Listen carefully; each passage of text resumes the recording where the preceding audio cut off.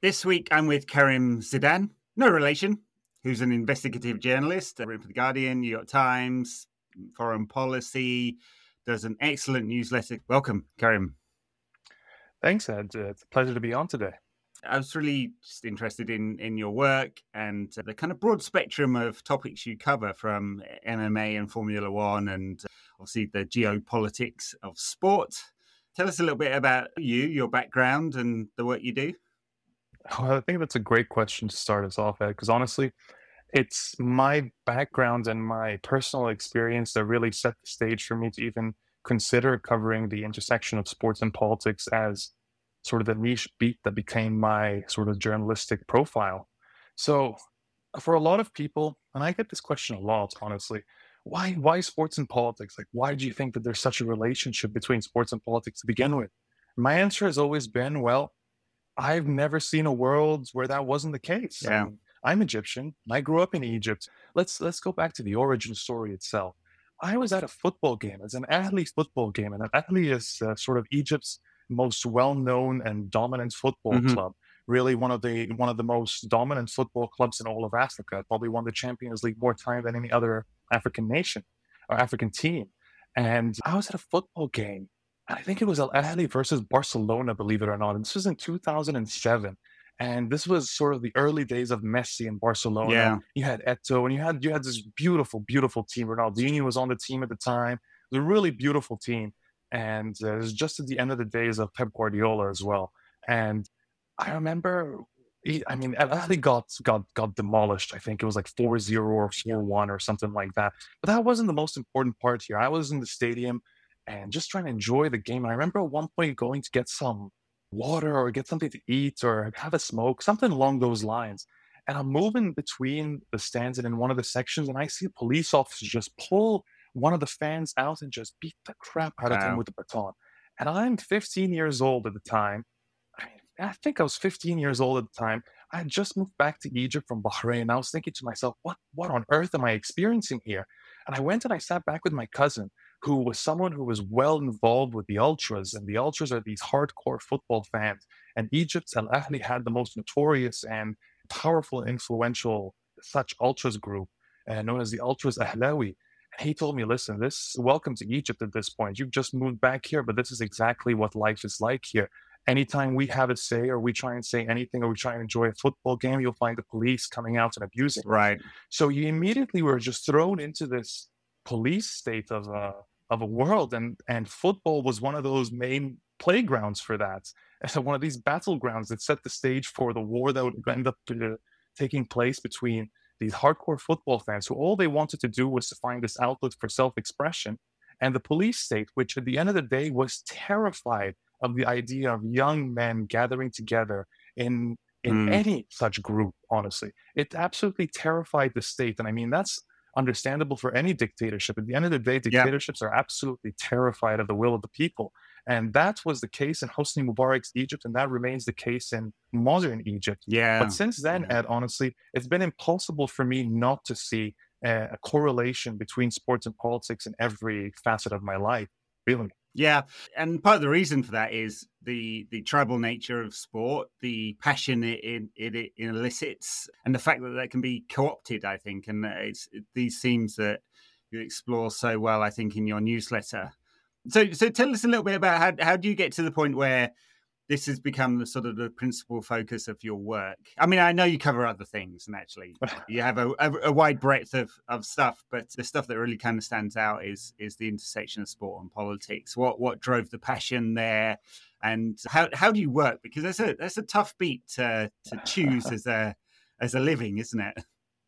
It is, but I have to say that, well, of course, there was a choice in the match. I chose to follow this niche, but I think there's been an element of luck of the draw involved in this, and just circumstances of where I ended up living for a variety of periods. So I had these experiences in Egypt that helped sort of shape my understanding of sports and what role they actually play in the world, especially in countries that are far less privileged than the Western world, countries that aren't democratic at the end of the day, where you're forced to live under either monarchies or dictatorships or military and police states. So between taking that experience and then ending up getting into the world of journalism afterwards.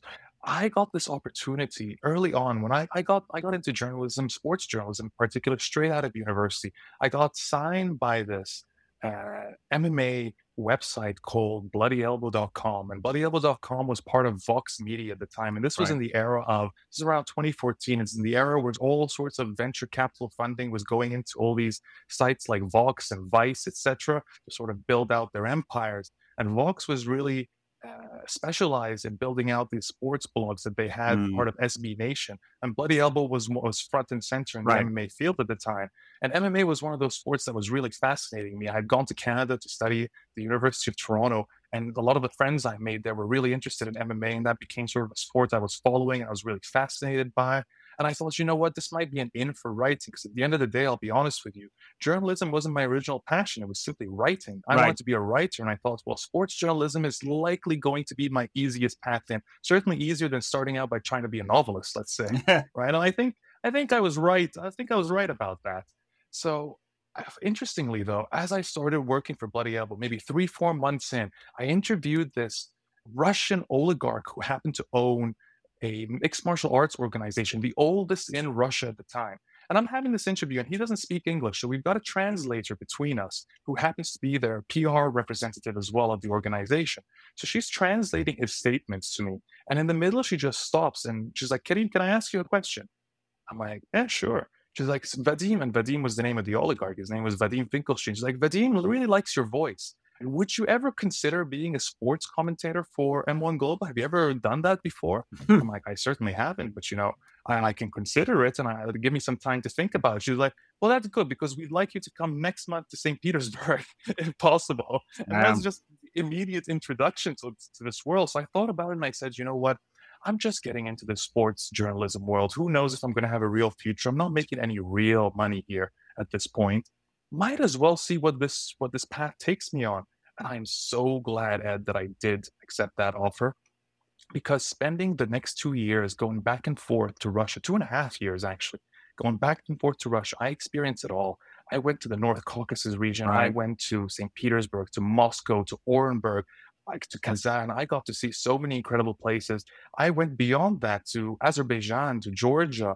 Really got to see a side of the world I wouldn't have seen before. But Yeah. what was really fascinating was getting to see the underbelly of how a sport like mixed martial arts operated in a place like Russia, a sport that was controlled by oligarchs and featured so many darker elements, a lot of gangsters involved in the sports. Yeah. Like, I ended up interviewing a fighter while I was there, getting to know this fighter who had been wrapped up in a cult that was run by his former coach in Kiev at the time. I ended up meeting the best friend of a former UFC fighter who ended up becoming a hitman for one of the biggest gangsters in southern Russia. So just the most absurd sort of movie style stories you could Right. think of Yeah. ended up actually taking place in front of me. I remember having a political discussion and debate actually with an ex-KGB officer who happened to be at this MMA event. Afterwards, we went down, he decided to go shot for shot with me. Apparently, that was the only way you could have a rational discussion with this man. He's like, I got to make sure you can drink with me first. So yeah, you'll be amazed what happens in conversations once you go shot for shot with Yeah. a KGB agent, I'd be And very careful there's there. so Yeah. many. It's we, Well, he was friendlier than I expected. I'll say that much. we were just talking off air about travel, and I do think I've done a lot of travel, as listeners will know, around the world, most of it for work. But it all felt, well, mostly 90% of it felt very safe. And so I haven't necessarily had all those experiences, although I did try to go to Millonarios versus Tigres in Bogota and was told, "Hi, my boss is under no circumstances are you allowed to do that, Ed." So, which was, I was like, hey, it feels like a nice city, Bogota. I don't know what's the problem here. Anyway, like it's a great sort of introduction, I think, to the work you do and the kind of the background. Because one of the pieces I found interesting in your Substack is looking at MMA as a breeding ground for sort of militias and people who might join the armed conflict in Ukraine. Very, very specifically tying sport and politics together there, as we now know, and I think the world kind of maybe recognizes happened through the 2018 World Cup as well. Oh, there's really no doubt about it. Honestly, all these stories that I acquired and I accumulated during my time in Russia truly found new life and relevance in the war, like during this war in Ukraine right now. Russia's invasion of Ukraine has really altered my perception of a lot of what's occurred during my time in Russia, what I've uncovered and what I've been reporting on over the past few years. To give you an example, and I really want to hone in a bit on sort of how MMA has been used as this weapon throughout the war. Hmm. When I was in Russia, I ended up first encountering the henchmen of a Chechen dictator. And Chechnya is one of the republics in Russia. It's a republic in the North Caucasus, and it's been a very troubled republic for a long time. It went through multiple civil wars with Russia, including Putin carpet bombing. If you want to talk about Putin emerging as a warlord, Chechnya was his experiment ground. That's where he first honed that skill set to become a true warlord Hmm. by carpet bombing Chechnya to the ground. Truly, truly, like nothing we've ever. Breeding ground for the Wagner Well, forces. absolutely, right? So you've had a really difficult history throughout Chechnya, and through that, in that power vacuum emerges this dictator called Ramzan Kadyrov, who assumes power in 2007, fully backed and supported by Vladimir Putin, who funds his republic, and basically uses him as sort of the person who's going to maintain control over Chechnya. The fact that Chechnya hasn't once again stepped out of line or attempted to attack Moscow or anything of the sort is all due to Ramzan Kadyrov maintaining this iron grip over the republic. And one of the ways he's really sort of re-socialized his people is by introducing mixed martial arts as sort of the national sport. He funded and created his own personal fight club where thousands and thousands and thousands of Chechens train. And he also created his own MMA organization. So he has all these fighters who are fighting for him while he sits on this raised dais in the arena, taking it all in and being celebrated as this magnanimous leader, right? Rather than the vicious warlord and tyrant that he Right. actually is. And so much so that he's been able to build up this relationship with the UFC and actually have some of his best fighters go and perform in the UFC, which is just crazy when you really think about it. A warlord can just fund these fighters and then send them off to fight in America, and it's perfectly fine. So it turns out, after years of reporting, with reporting that actually began with me sitting doing my job as a commentator at this organization in Russia, and then seeing these henchmen walk into the arena. And since I'm cage side, like I'm on the floor at this point, right? That's where the booth is. It's not in the distance. It's right there in front Right. of the action. And to see those front rows go dead silent the second those people showed up, it was like nothing I had ever experienced in a live event where it's loud and it's noisy. The chill that went through my spine, even though I did not recognize or know these human beings, is something I will never forget, even though it occurred nearly 10 years ago now. So I would ask later, my colleague at the time was this Russian broadcaster who was replacing another one who would end up coming later. But it's a good thing he was there because he was the one who ended up explaining, oh, these are horrible people. You don't want anything to do with them. You don't want to know them. Trust me. Let's talk about this later. Let's not talk about this right now. I would later find out that those henchmen were some of the representatives for Ramzan Kadyrov, and he was there to sort of keep an eye on one of the fighters who was competing at the M1 Global show at the time. And this sort of set off a chain reaction of me reporting on Ramzan Kadyrov over the years. Things Mhm. that I would end up uncovering were his use of sports as a tool for political advancement, let's say. The machinations of politics through sports is really something I focused on with Ramzan Kadyrov. But really, what became super interesting was realizing that he was using his MMA gym as a breeding ground Mm. for soldiers on top of it. So think of it this way. Ramzan Kadyrov views Chechen men, a real Chechen man, in one of two ways. You can either be a fighter for him in the cage and go represent him either in Chechnya or in the UFC. That way he earns that sort of pride and prestige from having you there representing him and his country Mhm. or his republic. Or if you're not that great a fighter, you can go represent him on the battlefield where your blood, at least, you die in honor of Chechnya. That's way. So one way or another, you're representing him somewhere, either maybe in the cage or in the battlefield. And that's a terrifying thing. Ramzan Kadyrov also happened to be the story that sort of broke me into mainstream journalism. Yeah. HBO would end up doing a documentary that I was involved in on Ramzan Kadyrov in 2017, and that sort of sets my future career in motion right there. I ended up stopping my trips to Russia in 2016 due to death threats, specifically for reporting on Ramzan Kadyrov. But what I got in return was mainstream attention. And for that, I ended up doing articles for Foreign Policy, particularly about Mo Salah during the 2018 World Cup when Egypt ended up going and staying in Chechnya, having their training camps there. One of the things Ramzan Kadyrov did at the time was take pictures, was wake Mo Salah up from sleep, pull him out and make him like sort of walk around an arena filled with fans with him to take pictures. This is what Kadyrov loves to do. For him, Kadyrov really uses sports in a way that really lives up to the term sports washing. For him, it is a way to distract from human rights abuses and to launder his reputation. And he did that great with Mo Salah. For him, Ramzan Kadyrov being a Muslim himself, a Muslim minority in Russia, right?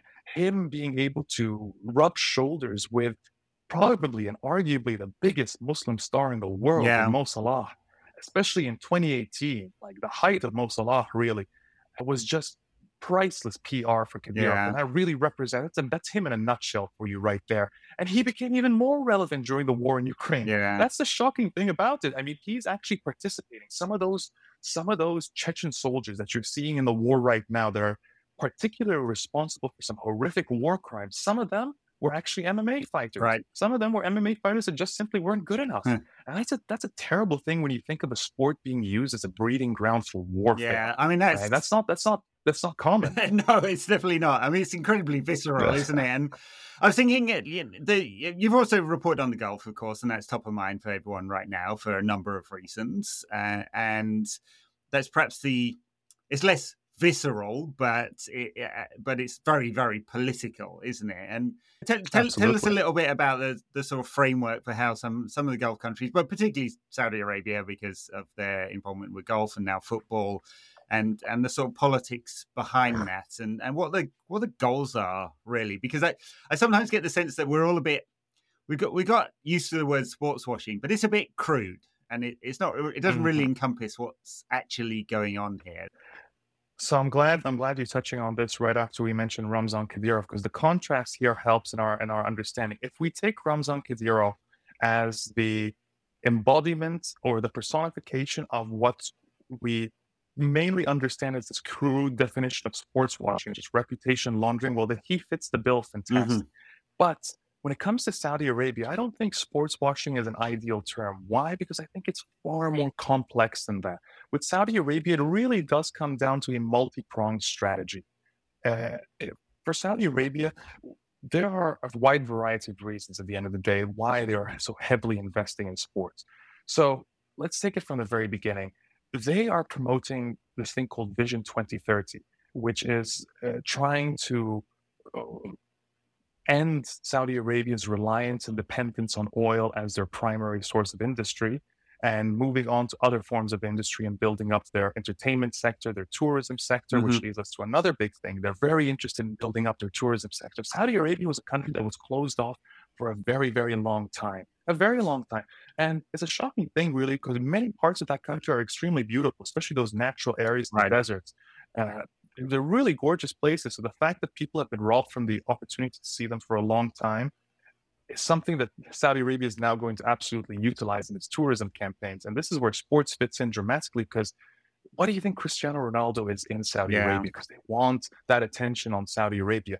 And it's not necessarily just from the Western world, because I've heard people say, well, do you think just because Ronaldo's competing in Saudi that I'm going to fly out there and watch him? You're not the target, friend. You're not the target.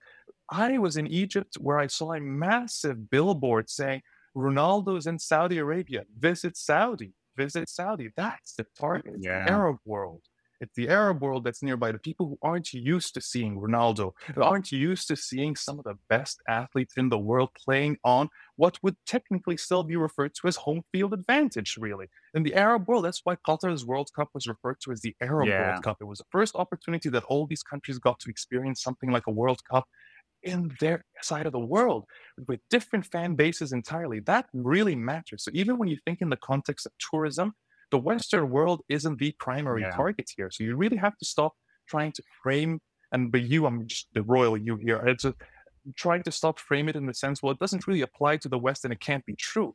Well, the West isn't the target. Yeah. Saudi Arabia's target is Asia primarily. And we're seeing that from the new alliances they're building. We're seeing that from the tournaments that they're focusing on, the Asian Championship, all these different things that they're going to be hosting in the future are really directed in the region or in Asia overall, rather than the Western world.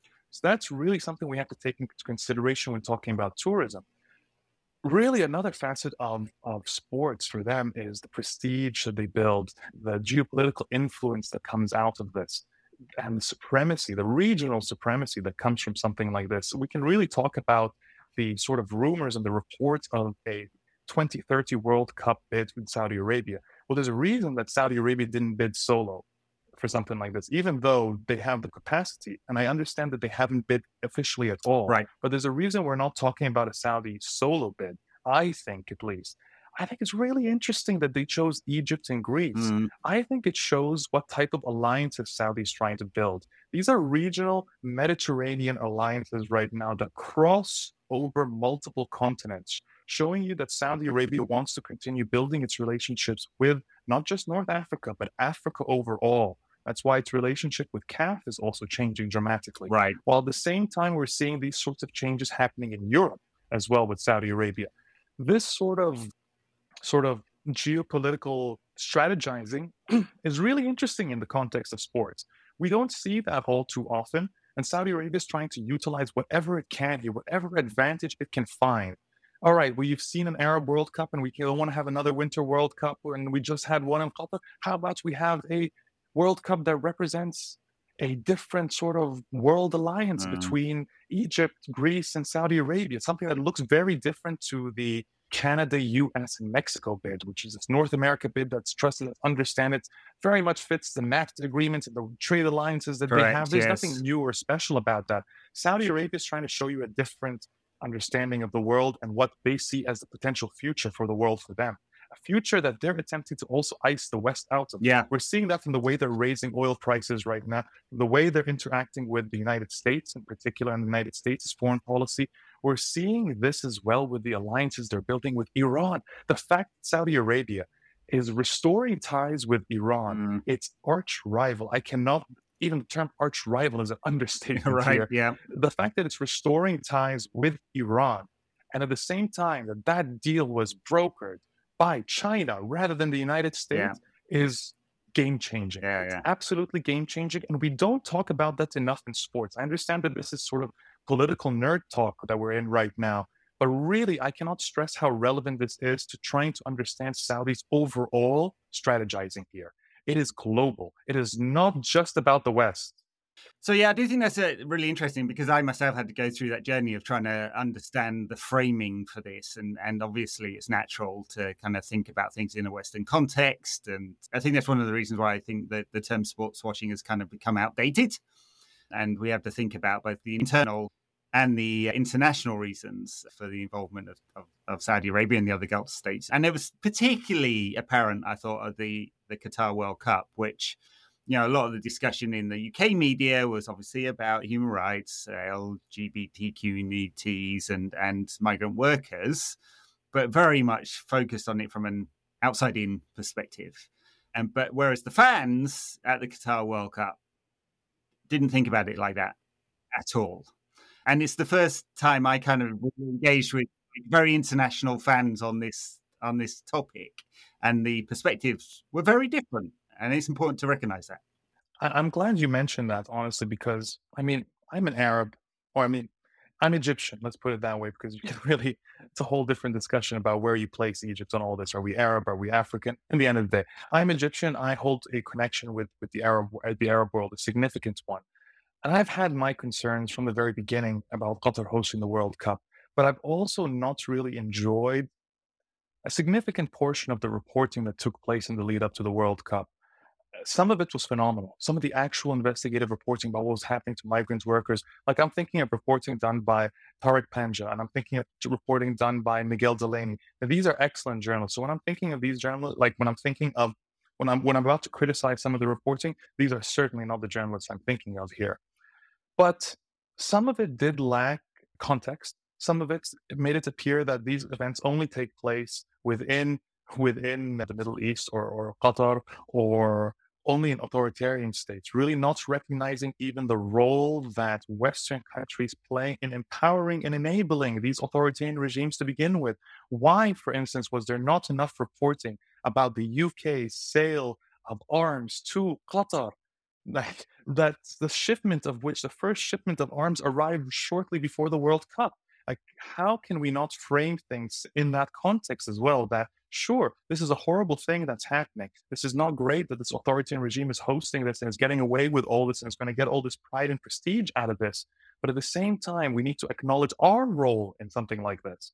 And I think that was not done enough. I think it's essential. I think it's important to do. I think it's a human right. But I also think you should be speaking to the actual communities when you're doing this kind of reporting. The idea that you can import Western notions and understandings and experiences of pride and queerness, LGBTQ plus rights into any country as if it's a one size fits all issue, take it or leave it, my way or the highway, it just doesn't work, unfortunately. The Arab world had a very different relationship with LGBTQ plus rights. And I'm not talking about how government's handling it. I'm talking about the people themselves. I'm talking about queer Arabs. I know plenty of queer Arabs. I spoke to these queer Arabs. Some of them I knew were actually at the World Cup. So in the West, that might be difficult to reconcile for some people, but I think topics like this require such nuance. I think it's essential that you speak to the actual communities. There are out Qataris who you could have spoken to. There are members of the community who would have been willing to talk anonymously. Some people, some of the journalists, when they were actually in Qatar, got to speak to some of these community members, and they were shocked by what they actually heard. That their interpretation was different. Their relationship, say, to the rainbow flag was very different to the Western world. And that's not to say it's a good or a bad thing. I'm not here to have that discussion. I'm here to say that when you're doing reporting, it's important that reporting isn't done in a parachute manner, but it's done in a nuanced manner that is fact-based and that is beneficial as well to the community that you are writing about, especially when you're coming as a guest. This is not to say don't do any reporting on it, but certainly the thing that I thought was really lacking was the fact that very, very few of those articles had any mention of any queer Qataris whatsoever. That's extremely disappointing. Here's another thing. People were so upset about the idea of the World Cup taking place in Qatar that they completely rejected any of the potential positives that could have taken place. The fact is that, let's talk about the 2026 World Cup. Do you think that most of the nations or a lot of the people who got to attend the World Cup in Qatar will be able to make it into the United States with a visa, or Canada with a visa where you can barely get into with a tourist visa? Most of these people will never be let in, not even for the World Cup. It's just not going to happen. So for them, this was that once in a lifetime experience, attending it in Qatar. And you could tell from the crowds and what was important to them. The types of protests that they were participating in. Think of the pro-Palestine protests. Think of Morocco's dream run in the World Cup and how memorable that was and how important and emotionally complex that was for the crowd in attendance. That is why hosting World Cups in different locations is important. That's why we have to look beyond the Western world. But at the same time, we have to continue reckoning with human rights abuses and authoritarian regimes and how they are trying to manipulate and weaponize the sports that we love. It's a complicated issue. It requires a lot of nuance, but there's definitely lessons to be learned from how we covered the 2022 World Cup, including myself, by the way. This is a criticism I add to myself as well. Yeah, and we will have to reckon with that in 2026, where it's effectively a commercial operation. It's less government sponsored, but I remember back to my time going to London 2012. That was highly political, and for different reasons, perhaps, but no doubt that was. We'll see whether Joe Biden or Donald Trump or whoever it is will turn up at the opening ceremony for 2026. I'm sure that will be the case as well. So we look that it doesn't even have to be an apples to apples scenario, right? We don't even have to be looking at place in the United States. At the end of the day, if we're going to look at sports washing as a one-to-one thing, it's impossible to analyze authoritarian regimes the same way you analyze democratic ones, because at the end of the day, democratic nations have institutions that can get in the way and obstruct the actions that an otherwise authoritarian regime would take without any any consequences whatsoever, right? So it's not a one-to-one relationship, but there is plenty of ways where you can analyze how sports events can lead Hmm. democratic nations to lose their way. Let's think of this, for instance. The Olympic Games are about to take place in Paris next year. And France is doing a very good job of Hmm. turning itself into an authoritarian state in the meantime. They have introduced AI surveillance tactics that are becoming far more common at sports events generally. These are absolutely authoritarian uh, privacy concerns that we're seeing right here. And France passed that bill without even Yes, right. letting it Mm. go through parliament correctly. That is such a red flag. That is such a red flag. France is right now on fire due to police Yeah. brutality and shooting of a 17-year-old Arab, by the way, in France. So France, sports can't hide that country's shame, but they're certainly going to do the best they can to do so. So Yeah. why are we not referring to that as sports Yeah. washing? Yeah. Is it because it's not an oil sheikh that we're talking about?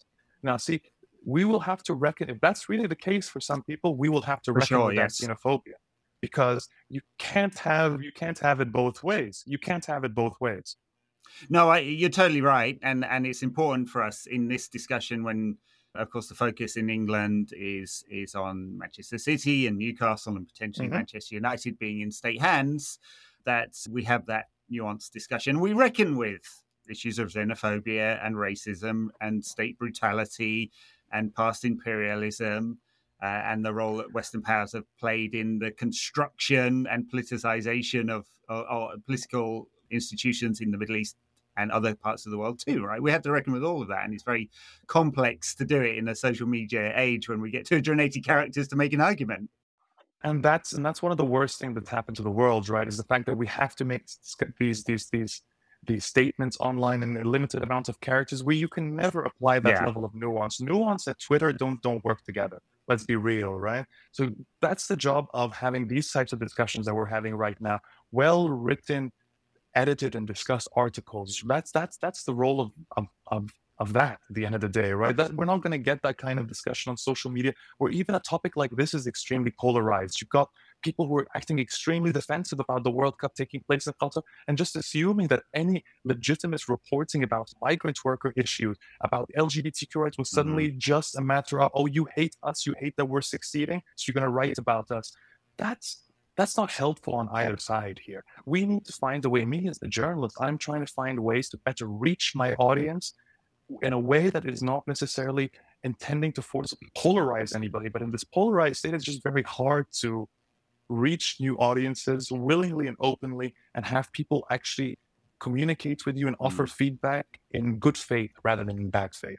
That's something we're struggling with right now. I mean, one of the things that the World Cup was really noticeable was the passion of the fans. I mean, the Saudi Arabian fans were some of the best at the World Cup, and I mean, they were great, right? You know, it's clearly passionate and They really were. organized. And we have to recognize that people and regime are different things for a start. I'm so glad you said that. It cannot be stated enough. It cannot be stated enough. Listen, I come from Egypt where I didn't get a say in what my government does. I still don't get a say in what my government does in Egypt. You know what I mean? I don't get a say. It's taken us down down the drain, like we're in an economic crash, and we didn't get any say in that. Saudis Mm. certainly don't get any say in anything that's happening right now. So when people say things like, "Oh, the Saudis are coming," the level of it just sounds xenophobic. You're blaming the people for something they have no control over whatsoever. Mm. So I'm really glad you stated that, Ed. Then it's a good segue to think about football in England as well, because the sense I get, and maybe I'm sure you have a better Mhm. understanding of it. There's slightly different reasons why Abu Dhabi, although officially it's not a state-owned club, I think we know the difference. Pep let it slip at one of his press conferences this year, and obviously Newcastle, the Public Investment Fund. I think that's much clearer, and potentially Qatar, which is a myriad of companies that may lead to what is ultimately at least a state-sponsored and or vetted bid. Let's talk about the different reasons why this may have happened in England and what the goals are and where we might go from here. What are your thoughts overall on what has happened to date? I think People try too hard sometimes to connect these countries because they're all Gulf Yeah, countries that yeah, suddenly they all have the same strategy when it comes to their political interests, their investment interests. And I don't think that that's fair at all. Saudi Arabia is a far older country than the United yeah. Arab Emirates, for instance, which has been around for what, 50 years, something along those lines. A very short period of time, basically. And their goals and the way Mm, they go about achieving them are also very, very different. Same with Qatar. Qatar, let's take Qatar in the World Cup since we were just there. Qatar is this tiny, tiny state, tiny country that is that was for a very long time in exile from the rest of the Arab states in the region, primarily because it attempted to take a different political path, and a political path that was not really the best of ideas. Harboring the amounts mm. of Islamists and extremists that they ended up harboring was definitely going to rub Arab states the wrong way.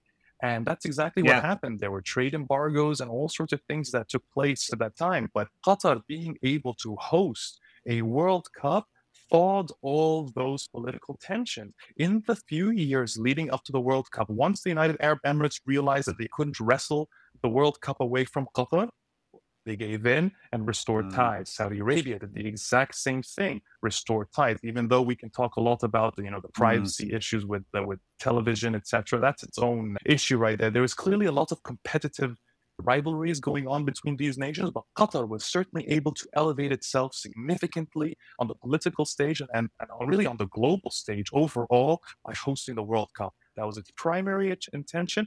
That's what it achieved. So when people talk about Mm. reputation laundering, complete garbage. Qatar doesn't care. Qatar doesn't care. Qatar has achieved what it wants and is in a far, far stronger position now than it was before hosting the World Cup. And that's not going to change for that country. Now, we talk about Saudi Arabia. Saudi Arabia has changed dramatically since Mohammed bin Salman committed his Yeah. coup and took over and became the de facto leader of Saudi Arabia. His vision for the country is very different to the vision. The country was really, at the end of the day, an isolated, insular state that really wasn't very interested in anybody else except for trading oil, and that's about it. Very much run in a conservative Islamic fashion. So even its global investments were just a matter of investing. It wasn't really with any plans of global expansion or restructuring of the world order through sports in particular. That changed a lot with Mohammed bin Salman. We talked about 2030 vision. We talked about how he's intending to sort of restructure Saudi Arabia, present it as this reformed nation where women have more rights than before. And technically, they do have more rights than before. I guess they can drive, but you can still serve, 30 years in Right. prison simply for tweeting something out. So rights, I guess. It's an improvement. Who knows? But speaking to Saudi activists like Lina Al-Hathloul, they certainly do not believe at all that Saudi has reformed in the way it does. But sports and the sports landscape that Saudi has right now Mm. really gives you the impression that it has reformed, hasn't it? Not to mention, it's a great way to distract your people and not distracting the way sports washing distract other countries. We're talking about distracting your own people. Saudi has a population. I Very think the young. majority of Yeah. its population is under 35 years of age. You need to distract them somehow. Just like we were talking about in the very beginning, for me, the reason the ultras were so important to Egyptians because that was the only Mm. outlet for young Egyptian men to express themselves. There was nothing else. People were standing on the street smoking joints. That's all you did in Egypt. There was nothing else to Mm. be done, right? So football was that outlet. Mohammed bin Salman has offered the Saudi youth, plenty of different things from esports, from attending football games to investing and building your life in many different ways. It's a great way to Yeah. distract from the country's political landscape. He's telling them, listen, I'll give you things, do whatever you want, just stay the hell out of the political Yeah. world and don't you dare dissent against our governments, right? So Saudi has now taken this sort of platform, this sort of like first stage of its sports strategy and Yeah. elevated since then. We're now talking about its global expansion, right? Its interest in geopolitical supremacy, its interest in really restructuring how the world operates. Its foreign policy is very much tied to its sports strategy right now. It's even trying to commit hostile takeovers in the United States of one of America's Yeah. sporting pastimes being golf. It's extraordinary. Like that's arrogance. That is arrogance right there. They're saying, come, show me what you can do. And it's now a matter of the United States to prove whether its own regulators can really put a halt to this hostile takeover. because everyone's referring to it Yeah, as a merger. At the end of the day, let's call it what it actually is. It's a hostile takeover. And the for United sure. States is about to roll over and let it happen, just like the United States rolls over to pretty much everything else Saudi has been doing over the past few years. So Saudi's sports strategy really mirrors and parallels its actual political and foreign policy strategy right now. The US regulatory framework is just not equipped to deal with this. So I'd be deeply surprised if there is a challenge. I mean, there's been some grandstanding in Congress by some senators, but it's they haven't been able to regulate the internet companies and all the damage it's done to society in the last 25 years. So the idea that regulation would come to a single sport in what is effectively a commercial deal seems very unlikely to me. But it's interesting. I mean, this was an acceleration of that sports strategy in what felt like just mere months from Live being launched to the takeover of the PGA. Didn't take very long, and I wonder whether it surprised the Saudi authorities too that it was so easy to co-opt that sport. It might have. It might be why they're continuing to just steamroll ahead, right? Because it feels like they dipped their toes in the water at first, right? They were hosting a few races here and there. They started hosting some boxing events. They built that relationship with WWE. For instance, this Yeah, 10-year partnership they now have. And they weathered some significant storms early on. WWE's second event that was held in Saudi Arabia took place a couple of weeks after Jamal Khashoggi was butchered. A mm, couple of weeks later, a U.S. organization, a beloved U.S. organization by many, flew its wrestlers, like these nostalgic characters that we all grew up with, to mm-hmm. Saudi Arabia to compete, therefore, and that could not have been more reputation laundering. So I think small examples like that, Mohammed bin Salman really seeing the benefit of sports and how it's able to sort of erase prior mistakes and errors and sort of restructure the narrative of the conversation, that only probably emboldened him to push Yeah, forward even more from there. Then you have some successful boxing events, and then he realizes that he has the same sort of leverage in the sports world that he does have in oil. He has the resources. He yeah, has the money in one hand and the oil in the other, right? So at the end of the day, the sports world operates no differently to the global economy, right? He's in control of that supply there. He's in control of the resources here. He's going to offer more money than most other people are going to offer. And if money is the defining uh, negotiator and the defining sort of, yeah, I've lost track of the word here, but if money is all that matters, which in the UK, in the case of the United States, where people are born into believing that the pursuit of profit is your ultimate achievement in life. Well, you reap what you sow, and the United States is about to reap what it yes. sowed, what it has long sowed. Even the NBA has just Foreign changed its yeah, rules recently to allow sovereign wealth funds to be able to yeah. I think invest, they do. almost like they want this to Yeah. happen. I understand. You're all seeing money. You're seeing a recession on one side of the world side, and they're seeing money on the other side of the world. But I hope you understand that it comes with political consequences. The Qatari Investment Authority investment into the Washington Wizards recently, I think probably is just the opening of the Hmm. floodgates. And there's a sense here, talking to people in the sports business here, that the owners welcome it, not only because we may be getting to peak valuation of sports franchises in the US. They're very, very highly valued because of the closed nature of all the sports. But it's just a brand new potential market. There are only, and this is simplistic, so many billionaires that can buy a sports franchise. There are only so many of them. Exactly. And bringing sovereign wealth into it just opens up a brand new market. It absolutely does. And unfortunately, this is a good segue into the other country that we were discussing, the United Arab Emirates, which I think might have had the most cunning approach so far. It Mm. tends to be how I feel about the United Arab Emirates because it sits so situated so close to Saudi, which is almost like it's like the United States and Canada. Canada is able to get away with a lot because the US is louder, better known, and causes all sorts of controversy. Well, Saudi is exactly the same, and the United Arab Emirates happens to just get away with a lot of issues. We just situated between an era where everyone's talking about Saudi's rise in sports and Qatar's World Cup. The United Arab Emirates has really not been the focus of anyone's attention, Mm. except when you look into Manchester City. But here's the thing: the way they invested in Manchester City taking their time over years, building this team, building this legitimate team with truly phenomenal players and an extraordinary coach in Pep Guardiola, right? Yeah. Makes it seem that they're not just simply throwing money at this. It somehow presented the Sheikh as, I'm forgetting, Sheikh Mansour. It somehow Hmm. presented Sheikh Mansour as this phenomenal sort of genius businessman, which he not necessarily was, but that helped elevate his standing within the monarchy itself. Because when Yeah. he first bought Manchester City, he actually didn't have much of a position apart from being a royal family member with a few sort of committees here and there. But since then, he's been elevated to deputy prime minister, vice president of the country, leads a variety of the investment funds.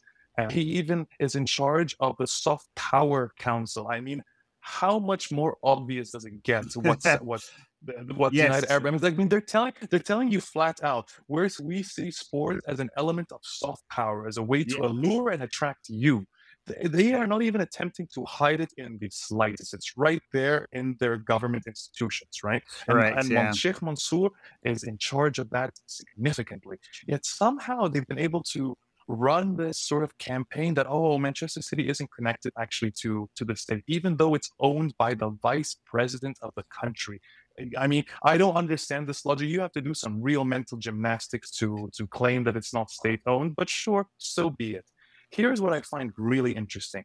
Unlike Saudi Arabia doesn't seem to have done any of this yet. Saudi Arabia is buying teams, buying sports, etc. Hasn't really invested in the communities yet, while Right. Manchester City has really invested in Manchester. As a matter of fact, the Manchester City Council, really gave some prime real estate to the Yeah. United Arab Emirates, didn't they? To invest and to build. And clearly a bad deal for the United Kingdom, terrible deal for Manchester, because the profits are going to go straight to the United Arab Emirates. They're the ones who come out of this as winners, yet they're presented as these sort of heroes, as magnanimous, generous That's benefactors right. who are here Yeah. for the betterment of the community. So they've done some truly phenomenal strategizing and cunning investments here.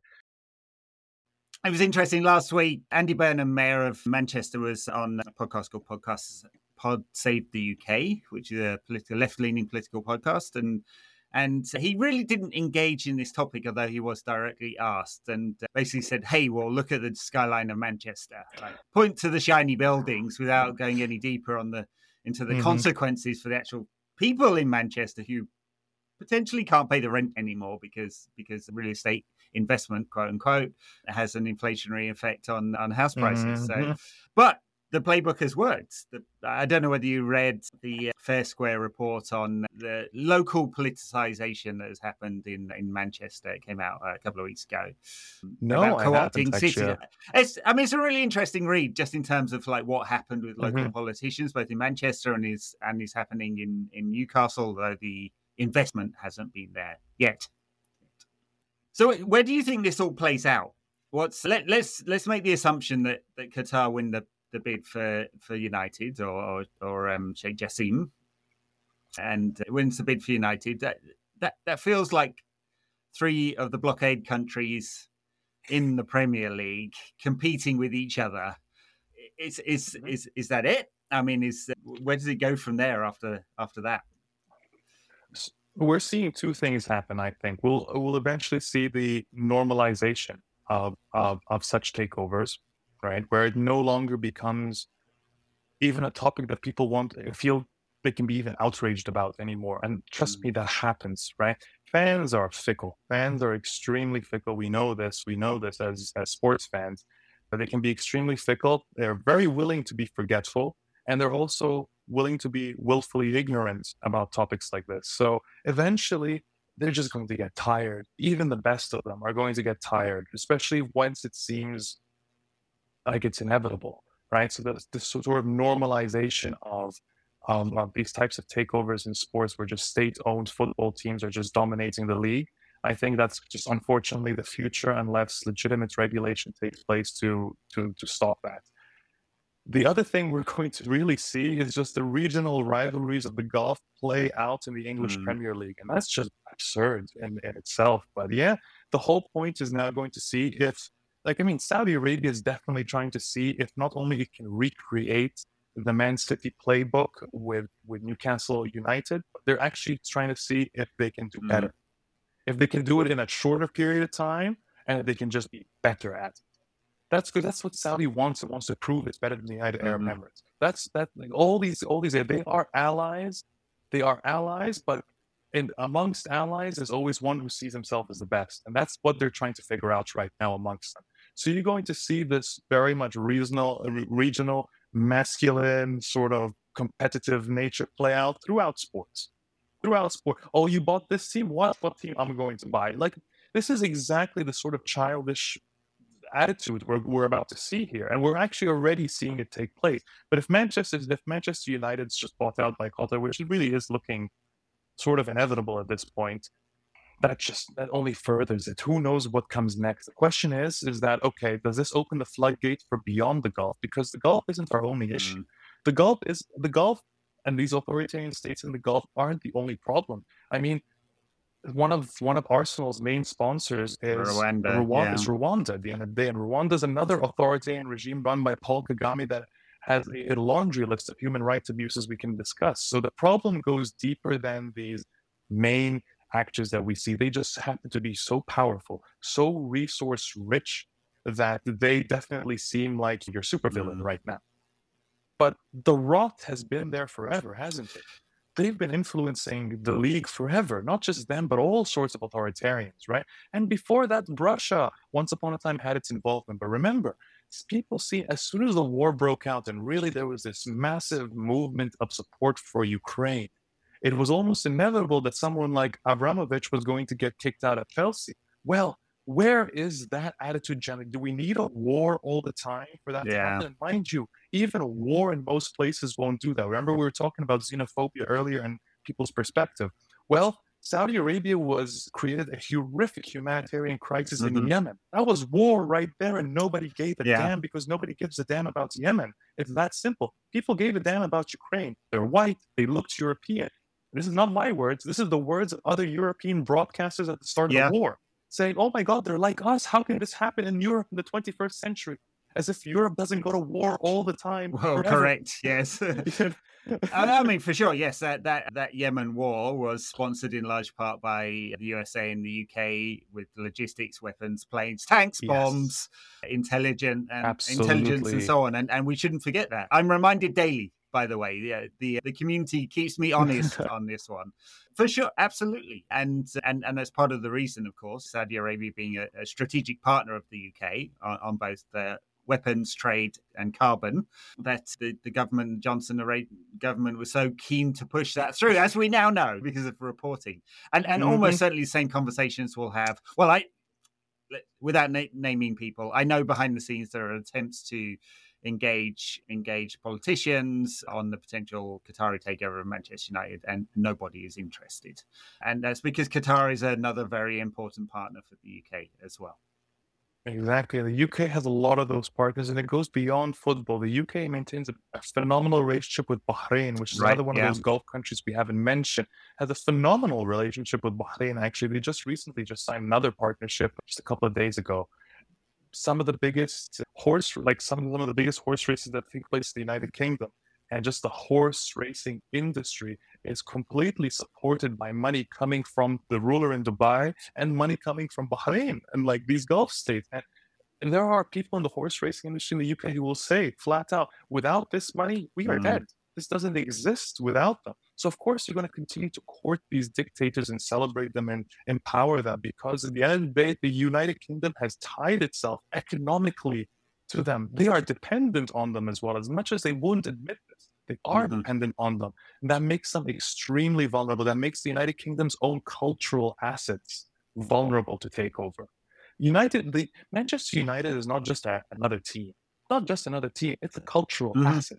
The idea that can just be sold willy-nilly is, I want to say, unfathomable. The problem is it's far too fathomable. And sadly that in itself was heartbreaking here. Yeah, I mean, United is 150 years old. And as you said, it's a cultural asset. I don't think this would happen if it was, say, I don't know what the right example is here, the Royal Opera House or something like that. There's internal UK politics at play here, or the British Museum, the museum of all the stuff we stole. But it's an important, it's an important cultural asset, United. It's also an important asset as part of the Premier League's globalization. It's one of the most global products that the UK has. And it's, in a sense, as people tell me frequently, the UK's version of sports washing, not quite in the same way, not dictated from the top, but definitely used as leverage for sure. And United is the prize asset within that industry as well. And it was interesting. I felt this way actually, before talk of a Qatari takeover happened, because not only did many fans reject the Glazers for the business model they brought, but they tied themselves very specifically in the club, very specifically to the club's history, which is an idea as much as an institution. And they were very happy to sort of celebrate 58 and 68 and Busby and the history of Manchester United and use that as marketing leverage. And it will be very interesting, the line that if Qatar takes over, the line they take there, and whether the Qatari political goals are tied to Manchester United's historical place in UK society and global society. And whether that's too far for some people or not, we'll see. But I wouldn't be surprised to see it happen. Nor would I, unfortunately. Fascinating conversation and really complex and difficult issues to grasp. I really do recommend that people visit your Substack. Excellent stuff if you want to learn about some of the issues that we could only touch on in an hour today. So where do we find you on the internet? So you can find me on Twitter. I am still on that hellhole of a website at Zidane Sports, and I'll be there until I can drag as many of my followers off there and onto my Substack, which is sportspolitica.news. You can find a significant amount of my reporting there. I also do regular reporting for the New York Times and the Guardian. Given that it's relevant to this conversation, you may want to check out my most recent piece for the New York Times, which was done with colleague Tariq Panja. It was about Leo Messi's relationship with Saudi Arabia. Excellent piece. Primarily the tourism, the Saudi Tourism Authority. We were able to review the contract actually between Leo Messi and the Saudi Tourism Authority, which shed some significant light, a rare insight into how Saudi Arabia structures its contracts and what it's actually interested in gaining from a lot of these athletes, and why it matters so much when it comes to tourism. So I would recommend giving that article a read. Yes, I somehow suspect that I will not one day get paid $2 million for a social media post, but, Leo's in a special position there. And what's extraordinary with that, just that you just mentioned that, quickly I'll say, I still think Messi was shortchanged there and Saudi's got the better end of the deal. Yeah, I mean... That's how priceless I think his PR value is to Saudi Arabia and the millions upon millions of followers he has. It's priceless to them. $2 million is nothing. It's pocket change. I mean, in fact, if you dive into the deal he has done with the MLS, nominally with Inter Miami, but of course centralized contracts with the MLS, he has, and in fact Apple as well. So he's going to take a cut of proceeds from the growth of the sport in this country, much as Michael Jordan did all those years ago with Nike. A very similar structured deal, I think, and he'll probably do extremely well out of it. But so will the MLS, because it is already drawing a lot of interest. I noticed it, different topic, but last night LAFC played LA Galaxy, and drew more than 80,000 people at the Rose Bowl. So the latent demand is there for sure, and Messi is going to do very well out of it until he takes up his contract again with Riyadh and the Saudi Tourism Board in 2026 after that the World Cup's finished, I suspect. But we'll see. Ooh, we will see what happens there. I'm sure I have plenty of reporting left to do on this topic. So you do. We'll see what happens. Until then, many thanks. Appreciate your time, and thanks for diving into these topics. Karim Zidane, thanks for joining us. Thank you so much for having me, Ed. It was an absolute pleasure. It's a wonderful conversation.